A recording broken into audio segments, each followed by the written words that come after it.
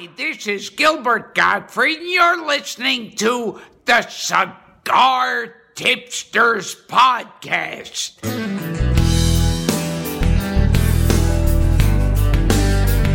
This is the Cigar Tipsters Podcast.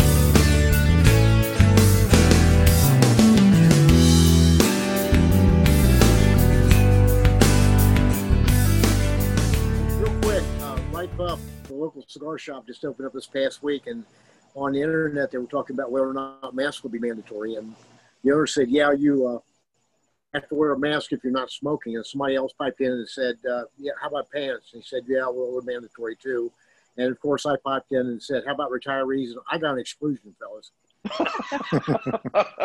You get a discount on coffees and you don't have to wear pants. That's the benefit of being retired.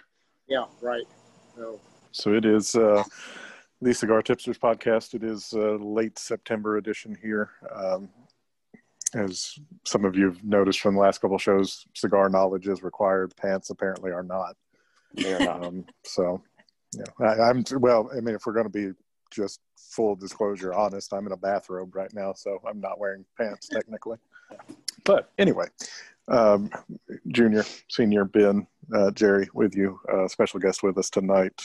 Jerry's better half, Darlene, is also on here with us. That's half. Hi, Darlene. Hi. Good to talk to you guys. Yeah. Definitely. And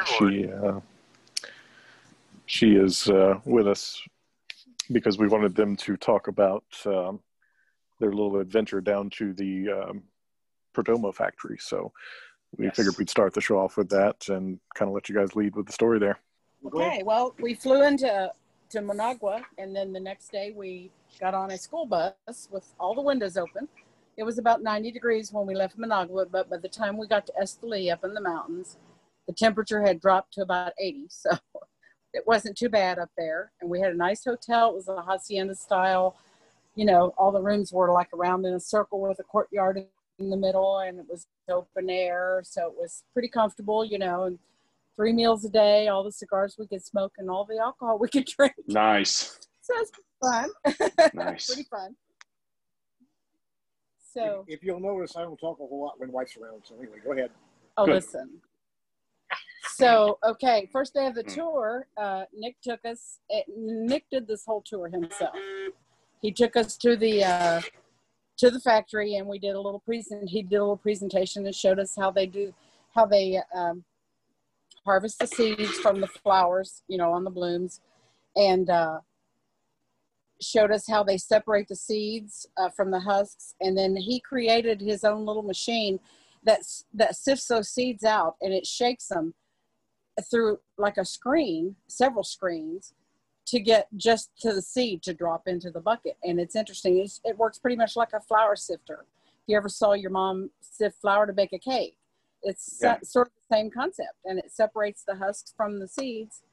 And then he also created a machine that plants those seeds one at a time, drops them into these little pods about the size of a shot glass, and it'll drop about 28 seeds in one pass. One of the really impressive things about that, besides the process itself, was the fact that Dick Perdomo actually invented these machines. That's pretty cool. I want to give him his props right off. I tell you what, it is an amazing situation where you have a CEO of a multi-million-dollar corporation who will take 3 days of his own time to show 18 people through the entire process. And I mean, he has a thorough knowledge of every step. It's kind of an amazing thing. Yes. That's really cool. I have a trivia question for you guys. See which one of you can guess it.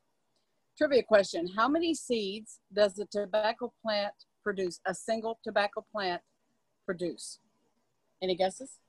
300,000. I'll guess. Mark, you've heard me talk about this. You should remember this. Yeah, memory and me are not strong friends. Okay. But I'll guess 25. How many? 25. 25? Close. One tobacco. Say 100. How many? I'll say 100. 100? Okay. You're not even close. It can produce up to 5,000 seeds. Well, that was my second guess. one little Really? one little husk they pull off, one little dried flower they pull off and put it in your hand, and you can, squeeze it around and shake the seeds out, and the palm of your hand will be full of these tiny seeds. They're smaller than a pepper, than a ground pepper. That's how small they are. They're tiny. 5,000. I couldn't believe that. Wow. But anyway, that was interesting. Yeah. Okay, That's then, cool. then day 2, we went to the tobacco field, the newest field that he has, which is approximately the size of 9 football stadiums. It's a beautiful Wow. sight to see. Yeah, huge. Yeah. And in the background, you see all the mountains around surrounding it, and it's just a sight to behold. He named this field Natalie after his daughter. And they took us around on this little cart, like a hay wagon, and we sat in there and took the tour of the field. They start you from the beginning plants. They set them in the ground when they're about 14 inches tall, and they can grow up to 6 feet tall. They say they can grow 3 to 4 inches per day. And the interesting thing about that was when the plants get larger, Yeah, they actually work the fields with tractors until the point that they no longer have room because of the size of the tractor tires. So that's when they go back to using the old oxen and the plows. I'm sure you guys have probably seen that classic picture. But we thought that was pretty cool that process is still done with the oxen in the field.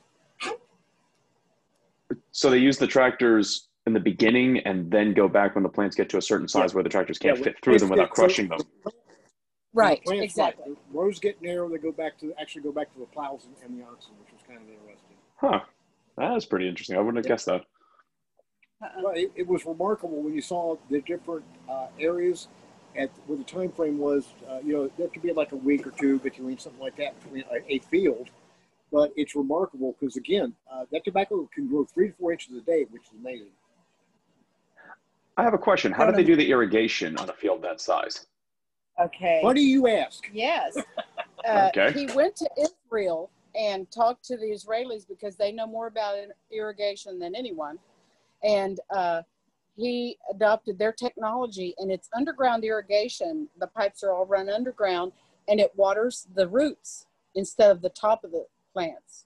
Waters the roots, and that way it eliminates a lot of rot and bugs and infestation because the leaves are not always wet. You know what I mean? They do get rain, and they monitor the rainfall, and they monitor those fields by computer, so they know at any given point how much water is in the soil and how much they need to add.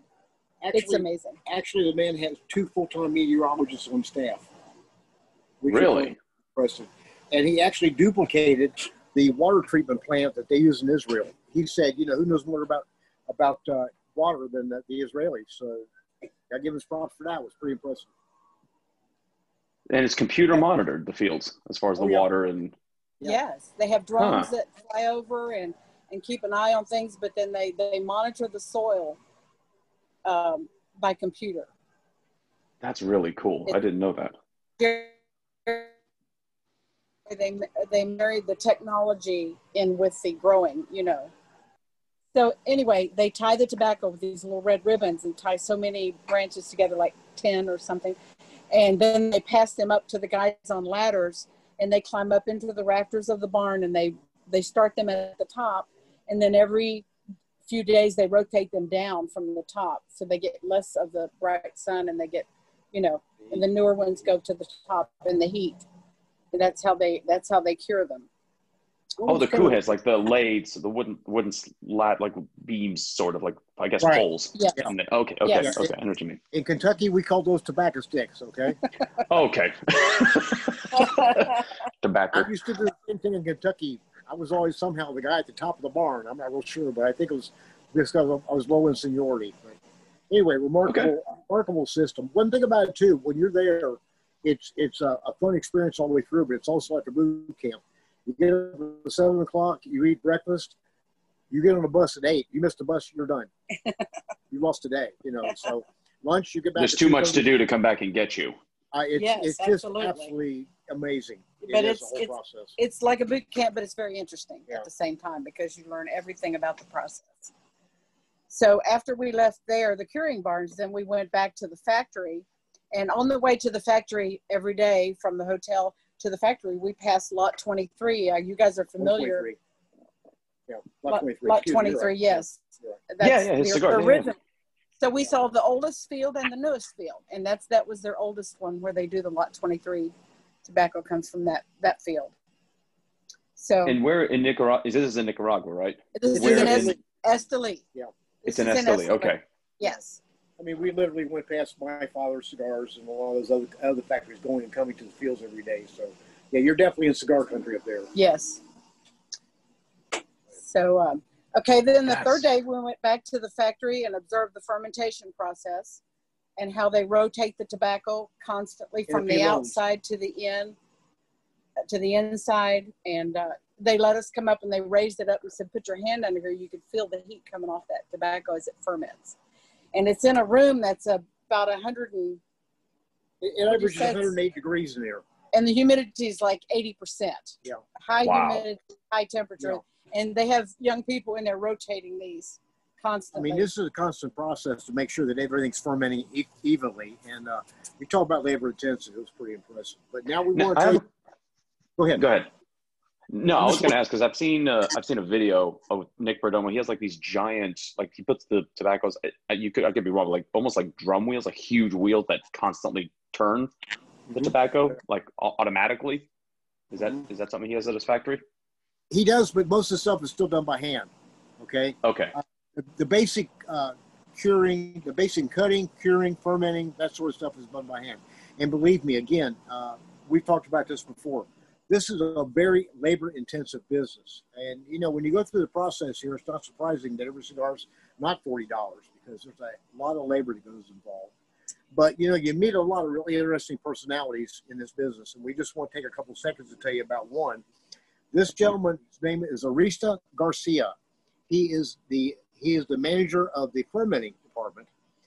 This gentleman is 90 years old. He smokes 20 cigars a day, which he hand rolls as he needs them.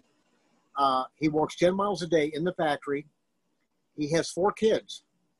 He has a kid who's 64, a kid who's 48, a kid who was, 12? 12. And a kid who was 7. And those were all DNA tested. They were his. What? Yeah. Yes. What? So he doesn't have a tooth in his head, but he can roll those cigars. Yeah. Amazing. He's 90. By hand, touching with his knife. Yeah. He's He's 90. 90 years old. Still working every day. He had a heart attack and went back to work 4 days later. I think men Very like that interesting. forget that Like I they're said, old. and Like, today That's is right. I forgot 50 that years old. they're old. Like, I got stuff to do. I'm sorry, I don't have time to die today. I've got shit to do. He's living his dream. Even though he's 90, he's still a hound too. Yeah. But actually, Nick's dad brought him over from Cuba like decades ago. So, like I said, you meet some interesting people. That is cool. That's very cool. Yeah. So we went from the fermenting room back over to the rolling room, and there are 360 rollers in one huge Holy room. cow. Okay. The interesting thing about that is, well, they took time to stop and beat their little things to give us an applause for being there, to say welcome to all of us. But then after that stopped, you could hear a pin drop. And they went right back to work, and they keep their heads down. There's no chatting. 360 people in a room, and you can hear a pin drop.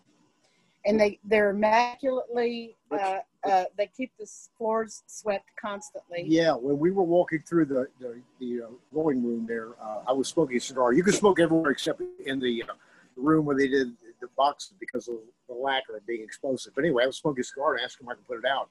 And the guy who's doing the tour is, at that point, was not Nick. It was Nick's admin assistant, who was an interesting guy. But anyway, he said, just throw it in the corner. They'll be around to sweep it up in about 15 minutes. And he was right. They literally had people that do nothing but sweep the floor all day. Yes.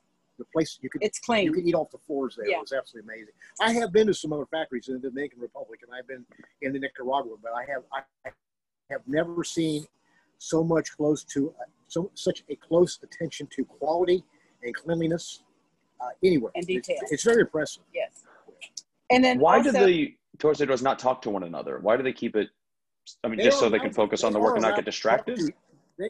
They're not, it's not like mandatory, okay? There's not like you can't talk. And they do talk among themselves, but it's very quiet. The thing of it is, they're paid by cigar. So they are so intent on that product they're making that it was impressive. It really was. They have quotas they want to I meet see. every day, so they don't stop and waste any time. They do No. get breaks, and they have to go back and get more supplies and check them out at the room back there through the window if they need more tobacco, more rolling tobacco or whatever. And they sign it out and go back to their desk, and it's just all business, you know. Interesting. Uh, So they play Another afterwards. interesting story. Probably, I know you guys. I know what you guys are know we're talking about here, but probably the most famous cigar poster in the world is a Perdomo poster of a beautiful woman. I actually have it on my deck out here. A beautiful woman in a peasant blouse, her skirts pulled up, and she's rolling a cigar in her thighs. You know what I'm talking about?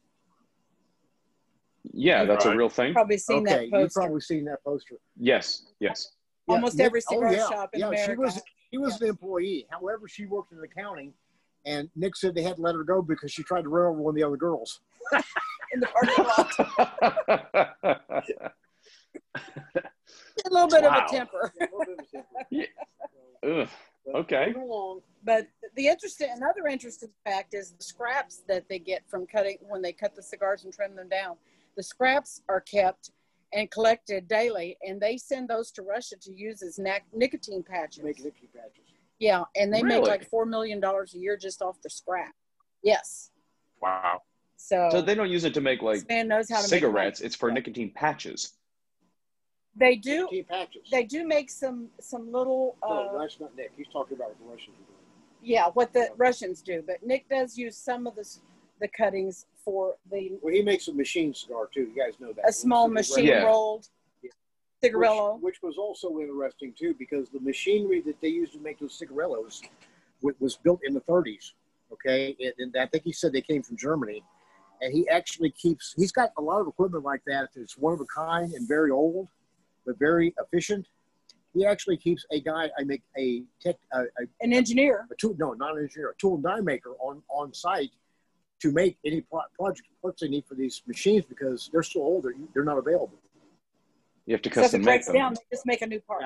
Yeah, if it breaks down, they just make a new part. It's more efficient than trying to find a whole new machine. If the machine's still working, it's cheaper to get a part made. Absolutely. When you were with the Yeah. Torcedores in that room, was there a That's lector? right. Was there somebody reading stories out? That's true. Ben, the factories I've been, I've never seen that, but I've never seen a lecture. Why don't you explain for our listeners what that is?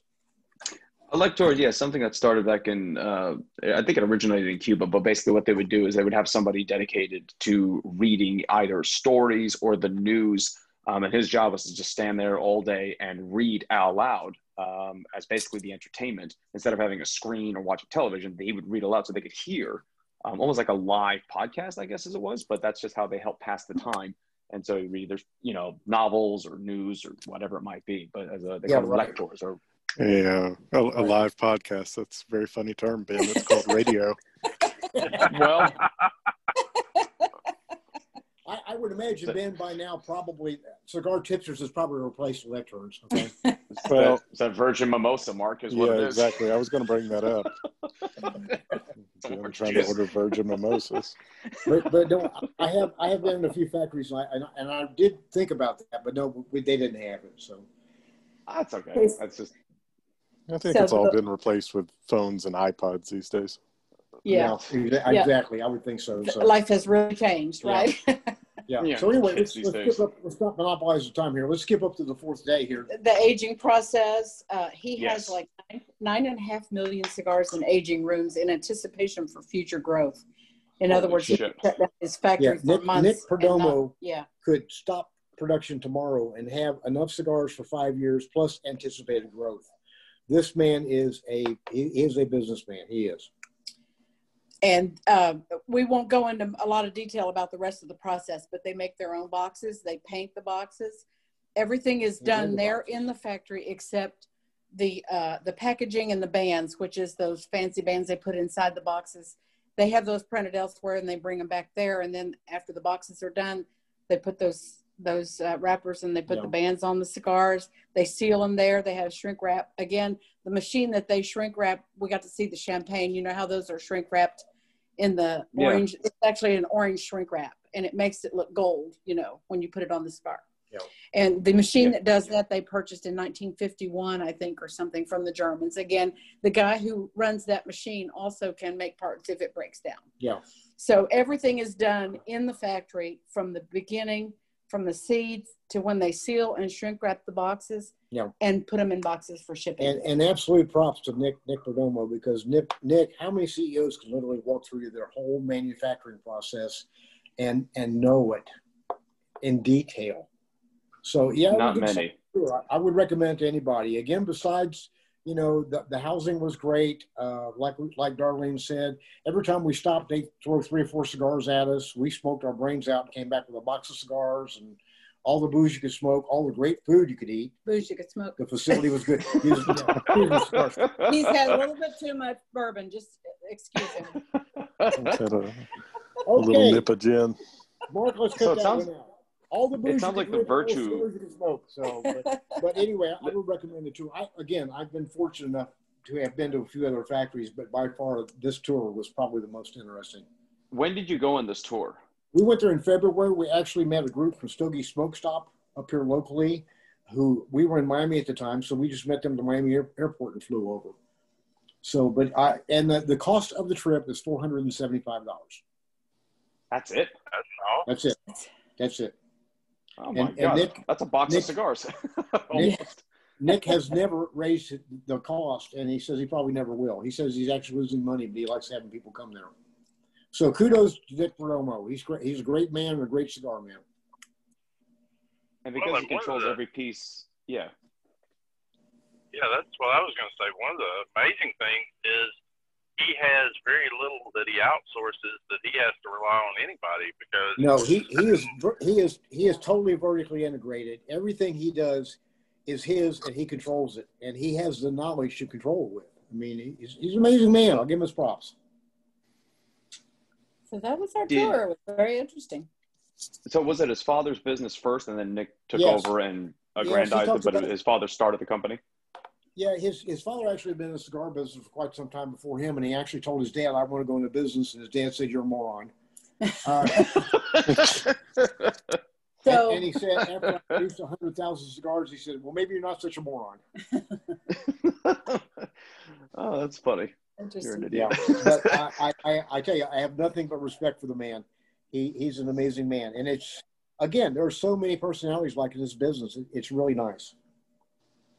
That's really cool that it's not all just fanfare, sitting in lounges, smoking. That's kind of the end result. But the process to get there, it sounds like it's a virtuous journey, and you control about every piece of it. So it becomes consistent quality because you're controlling every aspect of it. No doubt about that. If you take that tour, you will be impressed by how much control he has over virtually everything. And everything is done his way, or there's a highway. And I'm not saying a mean way, but he knows how he wants things done, and that's how it gets done. And I have a lot of respect. I had respect for him before we went, but I have a lot more for him now. There's a lot of CEOs, even in the cigar business, that are very like laissez-faire. Like they just sit in the office and maybe do phone calls, and they're not on the factory floor. They're not directly involved. So I respect someone who is humble enough to say, listen, I think it's because if he grew up doing it, like in the factory floor, he has a respect for doing that, rather than just walking into an office. You're now the CEO, and you're going to sit here in your big office and let everybody else do all the hard work. He's an advocate of the hard work. And typical of Cubans, he's very family oriented. He spoke very often about his son. He spoke very often about his father. And we were driving out one day, and he pointed at an old pickup truck sitting over. And he said, "That was my dad's. I'll never sell it." Wow. Good people, good solid people. That's awesome. How many of his family members are also involved? I mean, is both of his kids or Nick Jr. is very much involved. I don't know if anybody else at this point is or not, but I know he sounds. His dad speaks very well of him, and I think he'll be an excellent successor when the time comes. But I don't see Nick stepping down anytime now. He enjoys what he does. Yeah. That's awesome. That's very cool to hear it's a reality thing. It's not just. It's a great business from my experience for a lot of really great people. So.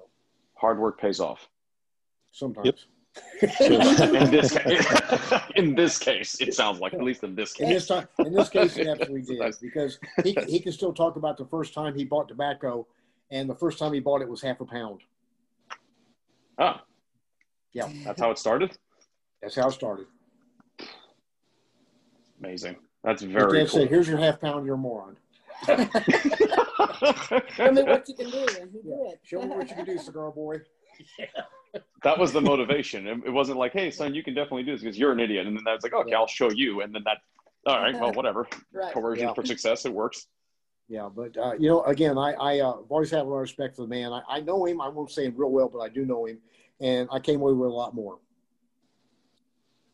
Okay. Yep. So if you're in the market for a Nicaraguan puro, pick up literally anything that he makes because they're all Nicaraguan puros. Absolutely. Yes, they are. So Senior got a package dropped off at my house today, a cigar bid package, and Ben had thrown out, we've all been skulking around cigar bid a little bit here lately, and Ben mentioned some monthly cigar subscriptions, which I haven't gotten into that world yet, but other than, obviously, we're trying to support some stores during COVID, but how do you guys get your everyday smokes? Are you going online? Are you finding them decent prices in stores? What's your Jerry and Darlene go direct to the motherland and they pick it up. They pick it up Hell, right they go out online. They just go field. get it.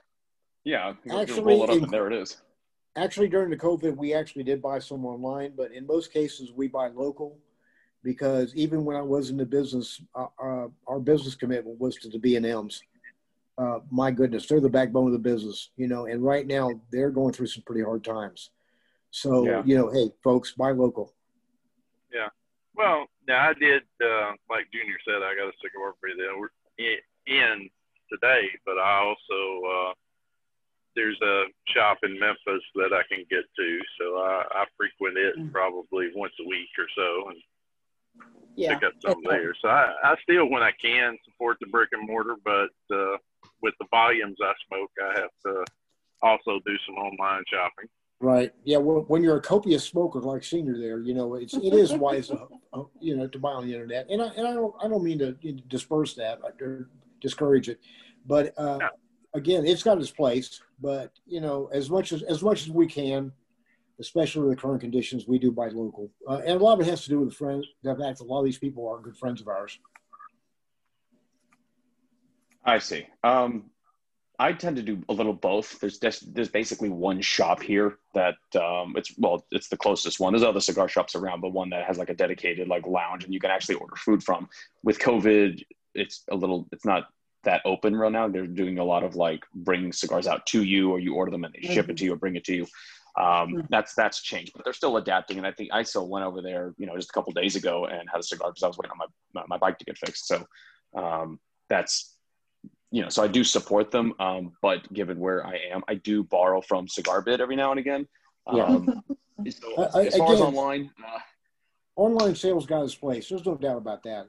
And don't get me wrong. Yeah. But, again, a lot of it's due to the fact that a lot of the local dealers used to be my accounts.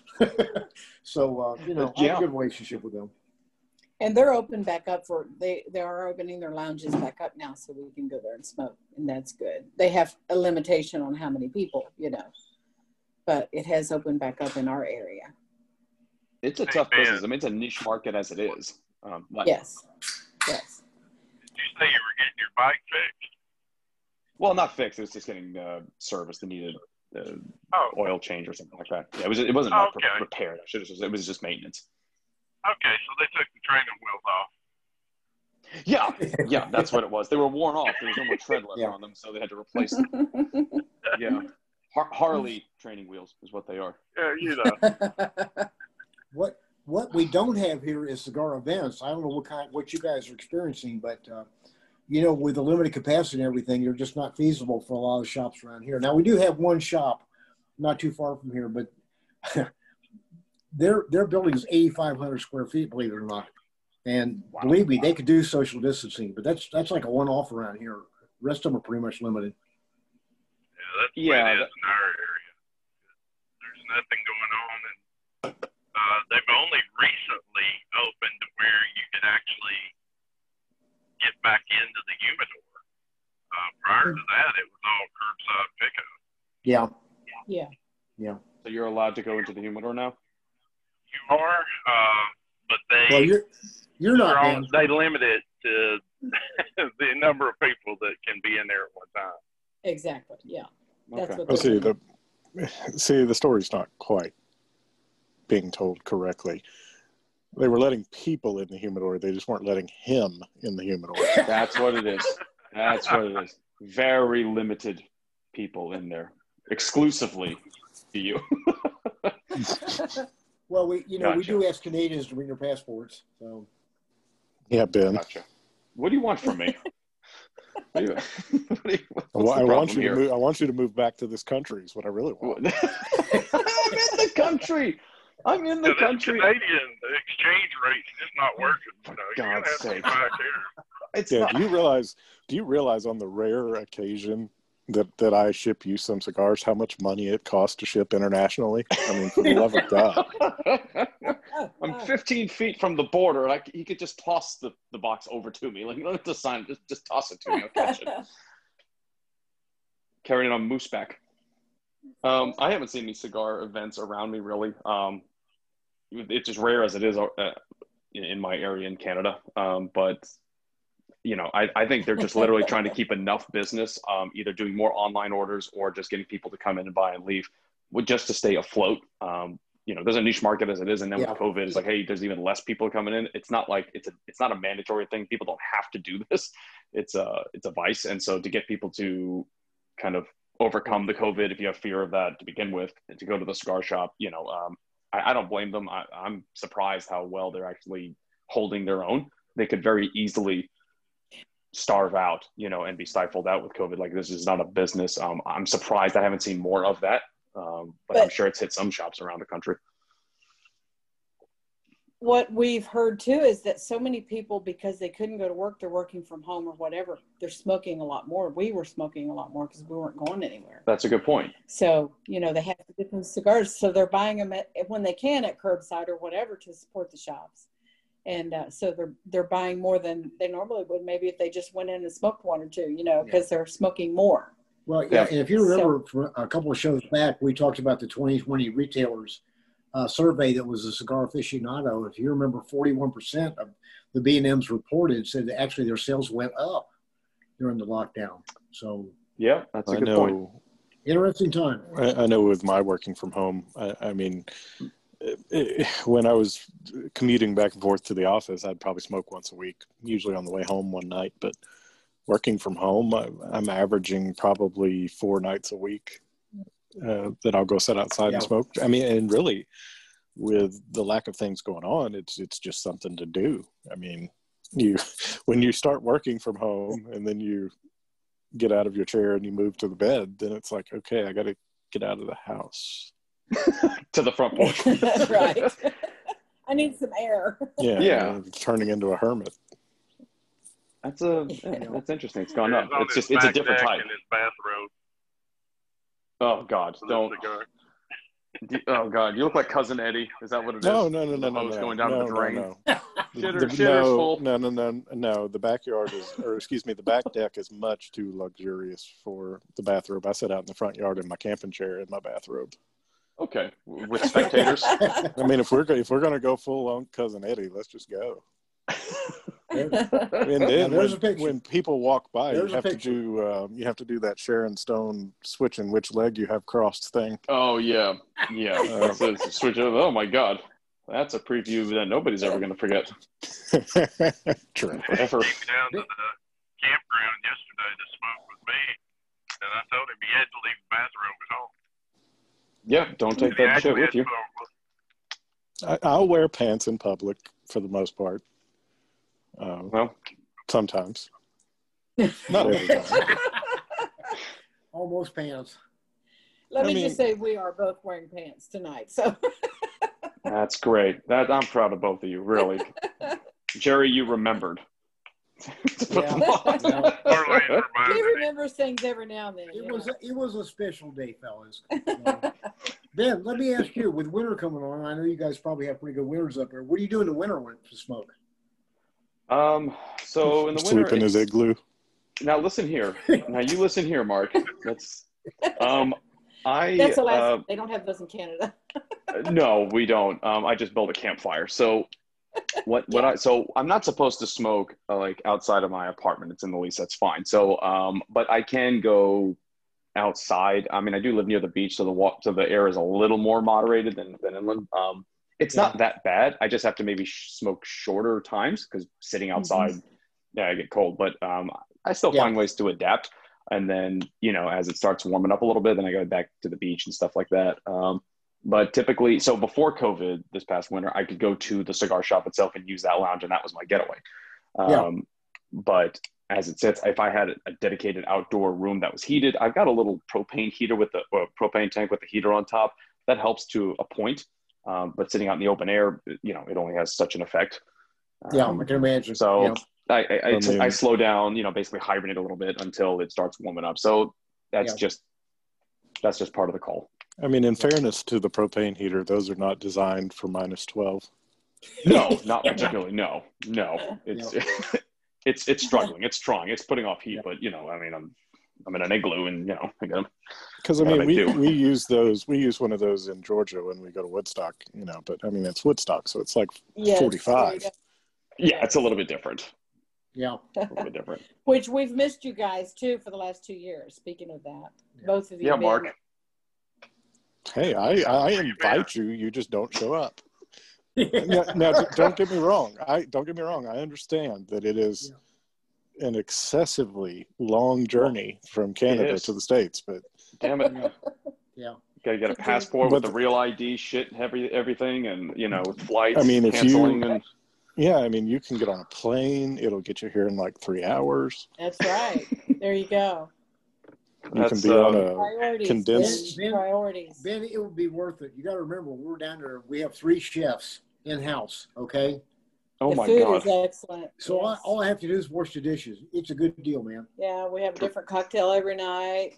Oh, don't say daiquiris and pina coladas and bourbon. So that's delta.com, is it? Isn't that where I need to get? Delta.com. That's where there you go. That's it. Actually, You got it. Atlanta. You're getting the picture now. Yeah, Atlanta has Spirit Airlines. They're dirt That's cheap. what I'm taking to Orlando in December. I'm going to Orlando using Spirit, and I hope I get there. So now, when you get closer to the trip, though, keep an eye on what they call the big front seat. The cockpit. Yeah, they're gonna let you drive, man. That's great. So what they call their version of first class big front seat, but like coming back from Miami to Nashville, it was like a $27 upgrade. Yeah. So it's worth it. Yeah. Because otherwise you tie yourself to a pole. No, I'm doing first class, and first class means that I don't have to like hang my legs out of the window for space. Like I can sit in the seat. Yes. So, Senior, I guess you have the luxury of smoking in your truck, don't you? I do, absolutely. That's why I have to do some of the online purchases. Yeah. Well, but you're climate control, so you're good to go wherever you are, huh? Pretty much. I'm good to go year-round. So. That's great. He's like that little man in Nicaragua that smokes 20 a day. I'm not quite up to that, but I'm working on it. Hey, if I can do that and live to be 90, hey, I'm all there. There you go. Well, the interesting thing about Aristo was, he's working right there. Anytime you want a cigar, he just grabs some tobacco, roll it, and smoke it, So that's the coolest thing ever. Yeah, it is cool. Yep. And you know what? Like, he's not sick of it. You roll cigars, you deal with tobacco that much. You would think, oh God, I'm just, like if you work in retail or in the food industry, you make the same shit over and over and just eventually get sick of it. They don't. Yeah. They enjoy what they do, and they keep doing it. Yeah. He's living it's not his a dream. job. It's really cool it's a niche market that you like enjoy doing what you do, and you don't just like, oh God, I have to go do this again. It's like, oh no, I get to go make tobacco. Yay! It's a festival. That's amazing. You don't realize just how good that fresh rolled cigar is. Oh yeah, we got to sample those. They were excellent. Yeah. Yeah, Junior and I were at a shop in Madison, Alabama, and I can't remember the company right off the top of my head, but they were in there and they had one of their rollers with them, and he was rolling cigars right there. You could get one and smoke it. I was very surprised. How does that smoke, that fresh roll tobacco, like he just rolled it, like it's not been sitting in, in a room and aging and all that. I mean, it's the tobacco that's been fermented and ready to go. But when you smoke that, how does that compare to, let's say, one that you would buy in a retail store? Almost better. I don't know. There's a nuance about it, I guess. You know, standing there watching somebody, and that's a craft, you know, an art. Oh my goodness, yeah. Yes. To watch this guy roll them and then him reach up and hand it to you. You know, They make it look easy, don't they? Yeah, and I mean, he was rolling some with the double wrapper on it, where it had the Connecticut and the Maduro laced on it. And some of those, I mean, it was amazing at some of the stuff he was rolling. He had to have been, I guess, classified, I think they said, as a master roller, but it was amazing to watch. And then the smoke, it's kind of like we talked about, I think it was the last podcast, of, you know, some of the cigars are better by the environment, by what's going on, who you're smoking with, those kind of things. Okay. So I think that added to it, but the ones that I can remember we got up there and smoked were excellent. Yeah, to me, It's kind of like getting that fresh cookie out of the oven, you know? Yeah. Okay. Yeah. Okay. Exactly. There's nothing It's like still a cookie good. right out of the oven. That's true. Except, That's very true. No chocolate chips. yeah, to Oh, me, you gotta have it's chocolate chips in the cigars. to me when they're fresh rolled like that and they just hand it to you and you smoke it, it's stronger, and I don't mean in the nicotine sense. I mean just the flavors in general are stronger. It kind of like it would be something good for a fresh smoker who wants to develop his palate to try, because the flavors are not as nuanced. When they've sat there for a while, everything mellows out a little bit, it blends together. But like at the beginning, it all sort of, I don't want to say hits you over the head, but kind of does. Yeah. Because each tobacco leaf is still kind of in its own elements. You're smoking what I would assume it sounds like 3 or 4 different leaves, but you can, I guess, taste each one is still, it has its own strength. It hasn't melded together yet as much. Yeah, the nuances are still there that you can kind of lose after they age for a long time. Now, Jerry and Darlene, I want to ask you this. When you went on the tour, did they have any type of like cigar rolling shop or class? Like if you wanted to learn how to do it or practice it or something like that, did they have anything like that? No, they didn't. No, they didn't. There wasn't any Okay. time. Yeah, like she said, The entire there would have been process. time for it. There was so much to tell us, you Yeah. know. Okay. We Fair did go and sit in a conference room one day, and they had us test some cigars. He was pointing out the fact that sometimes you think a Maduro is going to be stronger than a Connecticut, but he had one of us sit on one side of the table, the other partner on the other side with a blindfold, and they would give us two or 3 cigars and say, which one of those did you like the best? Which one do you think was stronger? And it was surprising because sometimes the Connecticut was the stronger cigar. So he said, Really? you can't judge. You can't always judge Well, the depth or the strongness of a cigar by the color of the wrapper. kind of goes with that old misnomer about, I don't know about you guys, but when I first started smoking, I thought the darker it was, the stronger it was going to be. And that is not necessarily true. We all know that. That is interesting. I wonder how that, I guess because of the way that the leaf has grown, developed, and Mm-hmm. fermented and all that, So depending on the, was the binder and filler the same on the cigars, or with the different fillers? I really don't remember, to tell you the truth. Again, a lot of it has to do real basic stuff, like how much Ligero goes in a cigar, But Well, that's yeah, what I was getting to. 'Cause, Yeah. I mean, you could you guys know, Ligero. you guys know you can make a Connecticut and knock your head off. You Yeah, know that. and that was his point. Yeah. But like I said, I think a lot of people, I know I thought that when I first started smoking, but I learned differently. But yeah, it was different. It was interesting to that. And it pointed back to the fact that the blend's just a little different. That you can't just, and you can't guess just by looking at it, did they show you like the blending process, like to develop a cigar?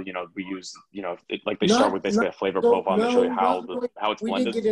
We didn't get into that hardly at all because there was so much other stuff to get into, Okay. Well, and that's kind of like the recipe for Grandma's meatloaf. I mean, you're There not you go. going to get that.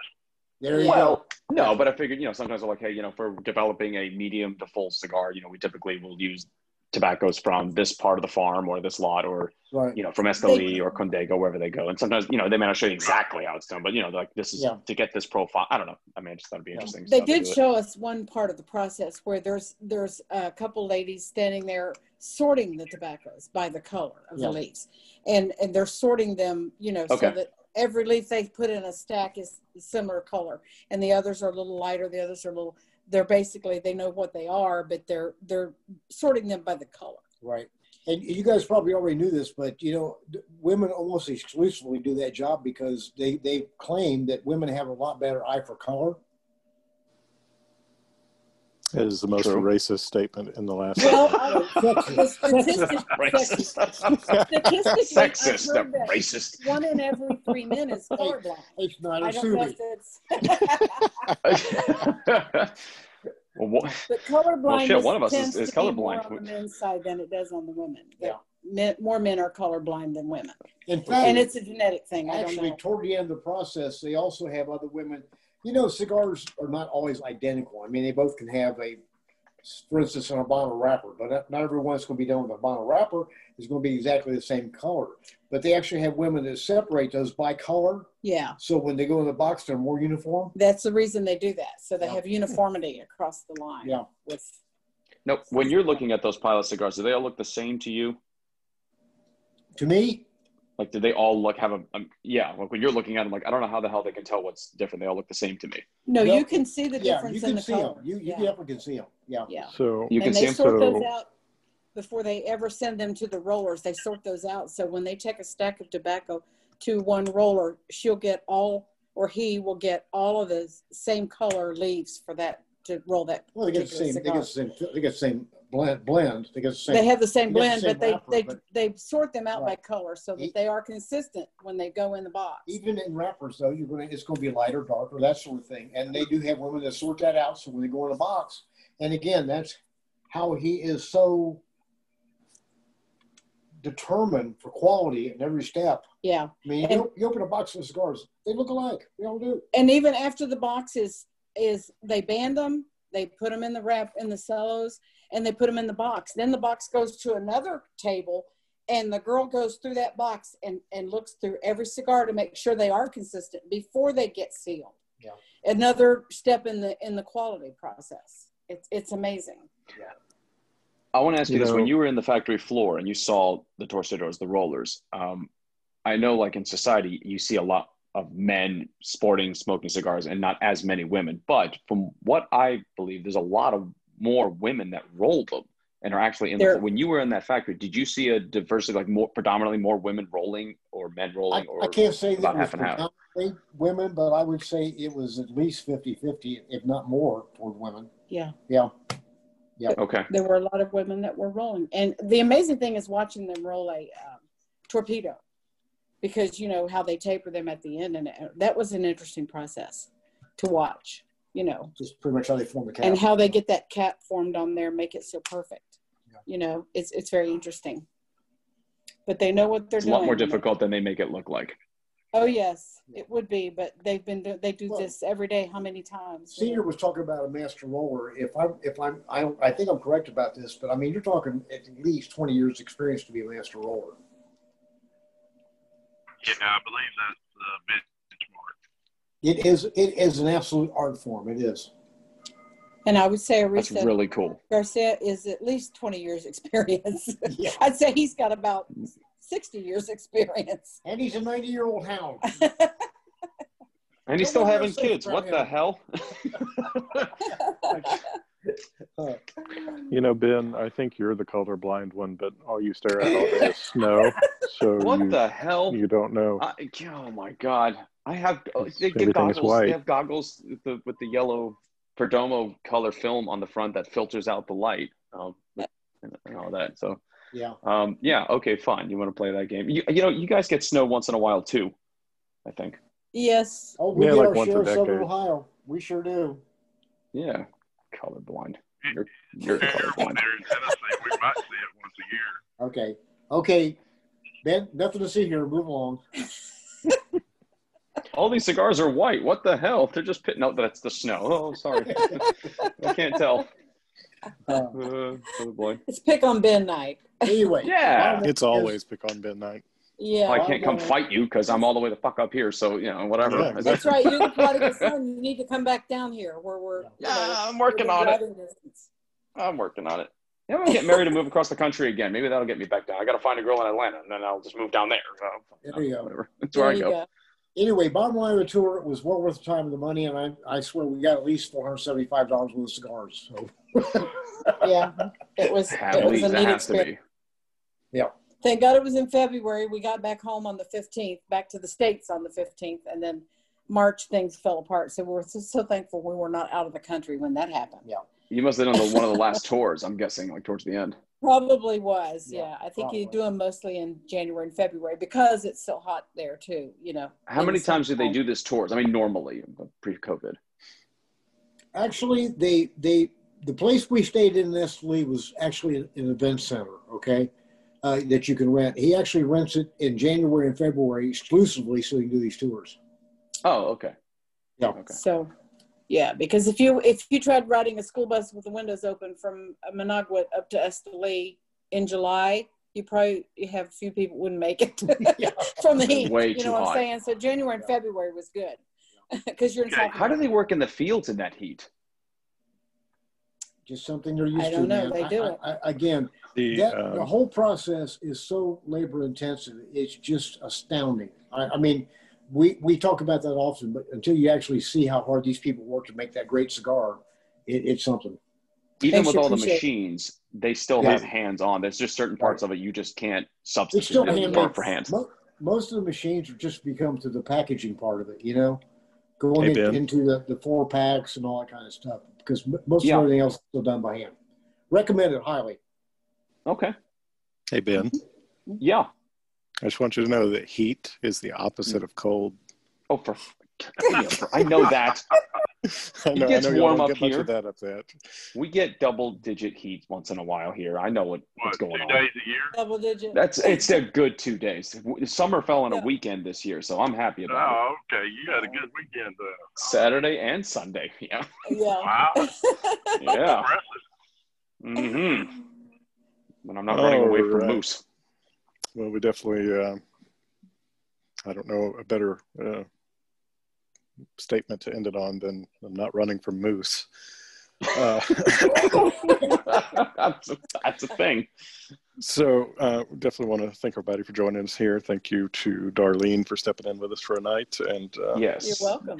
For the Garretts for both giving us the 411 on the Perdomo experience there. And we will reconvene with you guys in about 2 weeks. But thanks everybody for listening.